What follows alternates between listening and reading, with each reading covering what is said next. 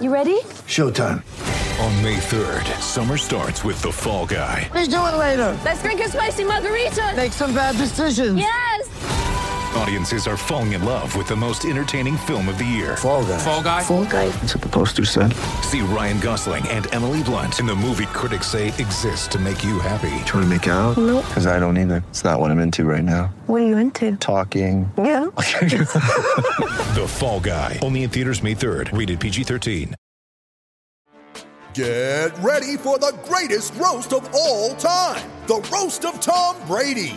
A Netflix live event happening May 5th. Hosted by Kevin Hart. The 7-time world champion gets his cleats held to the fire by famous friends and frenemies on an unforgettable night where everything is fair game. Tune in on May 5th at 5 p.m. Pacific time for the Roast of Tom Brady. Live only on Netflix. When you need mealtime inspiration, it's worth shopping Kroger, where you'll find over 30,000 mouth-watering choices that excite your inner foodie. And no matter what tasty choice you make, you'll enjoy our everyday low prices, plus extra ways to save, like digital coupons worth over $600 each week. You can also save up to $1 off per gallon at the pump with fuel points. More savings and more inspiring flavors make shopping Kroger worth it every time. Kroger, fresh for everyone. Fuel restrictions apply.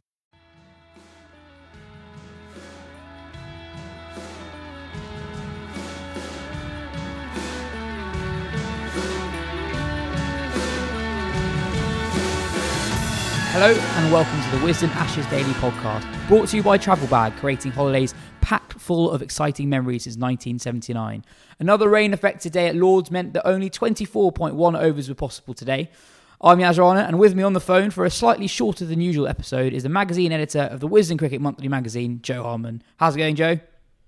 All right, yes, yeah, kind of frustrating day at Lord's. A really fascinating first session, but I think we all knew, having looked at the forecast, that it was going to be a shortened day, and actually I think we got a bit more cricket in today than I thought we might, looking at the forecast this morning. But yeah, frustrating to leave it in a very kind of delicately poised situation. Stuart Broad and Jofra Archer have combined figures of 3 for 44 from their 26 overs, but you don't think they started very well today? No, I thought they were a bit short. I thought Archer tended to kind of go a bit leg side, take some of the pressure off the batsman. It wasn't like they were leaking runs particularly. But they just, in those conditions, they looked absolutely perfect. And they looked absolutely perfect for Chris Woakes, and that was the frustration.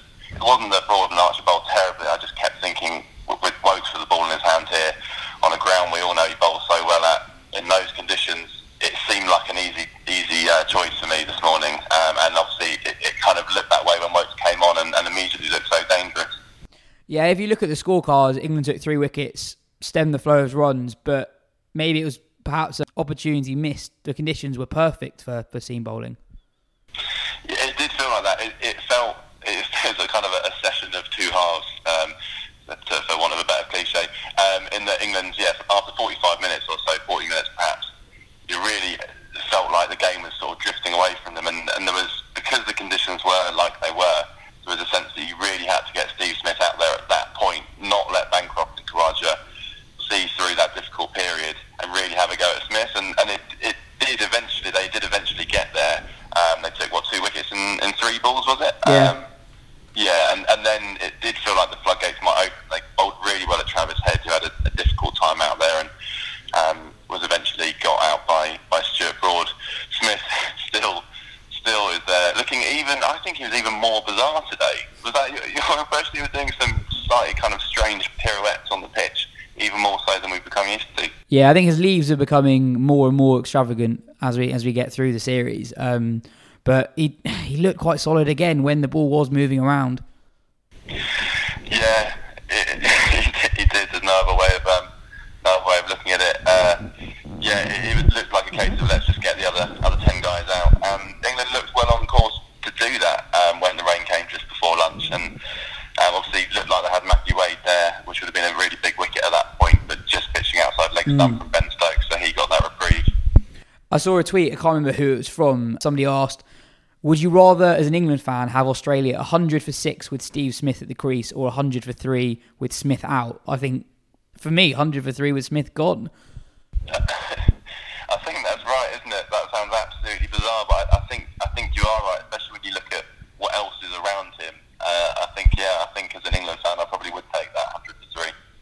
Ben Jones wrote something on Wisden.com today on Cameron Bancroft. He's not past 15 yet this series. He's looked all at sea at times. He's getting hit a lot. Ben wrote, under cloudy skies and floodlights on a grisly morning at Lord's, batting was never going to be easy. At times, Bancroft made it look impossible. Conditions were tricky, but Ben's point was that in Burns and Harris, Joe Burns that is, Australia have two tried and tested alternatives. What did you make of his knock today?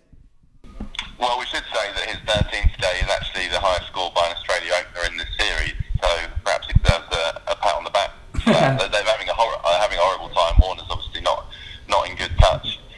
Obviously, Warner's pace is not under threat by any means, but Bancroft, it is a difficult one because his best innings, I thought, for Australia, something that I've seen was the 80-odd in Cape Town, when obviously then it all blew up during that match. There was a sense that actually the ban had happened and he comes back into side and builds on that, but that's not really taking into account Marcus Harris having what I thought was quite a promising home series against India. I think he was top of the averages in their highest run score. Yeah, he scored the most runs for them in the series against Bumrah and Shami.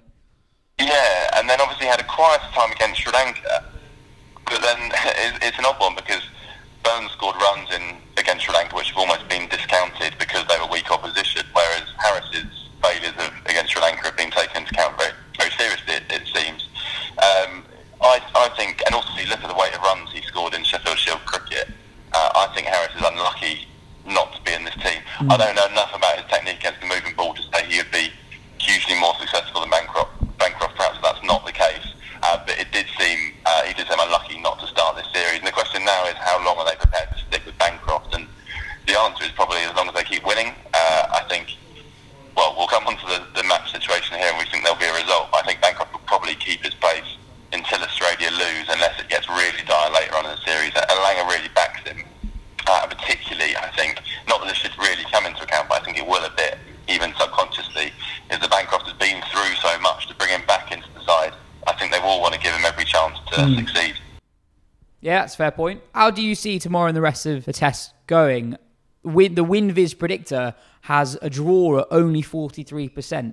So WinViz thinks that we're more likely to get a result than not. Yeah, that's interesting. I mean, it's far for me to question the CricViz algorithms, but that surprises me. In my mind, as I left Lord's in the drizzle today, I thought that's probably a draw. I think if England to get a result, they basically have to have Australia out pretty much by lunch tomorrow. It's a real shame. Basically, if there are 3 days left in this test match, we'd be, I think, primed for an absolute cracker. 2 days left, to me, seems like there's not enough cricket left to get a proper result. But then that said, these are two pretty flimsy batting lineups. We know they can kind of disappear in no time. So there is a chance. But perhaps this is the time to start calling for 6-day test matches, yeah. What's your prediction for tomorrow? The weather forecast looks better. My predictions tomorrow, I thought England after that slightly iffy start, I thought they bowled really well. I thought Ben Stokes was brilliant. His first over against Steve Smith, or his first ball against Steve Smith, was an absolute perler. But then he put together a fantastic over. Almost had Matthew Wade. So my sense was, by the end of that session, England's bowlers really on their game. So I do expect England to rattle through Australia fairly quickly tomorrow morning. Steve Smith being the exception to that, obviously. And then it's over to England to see if they can score runs quick enough in a way to set up a run chase that they can't afford to give Australia any chance to take a 2-0 lead in the series. This is why I think it's difficult to see anything other than a draw, because England are going to have to make either collapse quickly or make quite an aggressive declaration, which might be foolhardy when there's still so much cricket left to come this summer. All set for Jason Roy then? Well, absolutely, and there is a sense that this England side are much better placed to do that than they are to block out a final day. I mean, undoubtedly their players are better suited to that. So maybe freeing them up a little bit might not be the worst thing. Thanks for that, Joe. This has been the Wisden Ashes Daily Podcast, brought to you by Travel Bag, creating holidays packed full of exciting memories since 1979.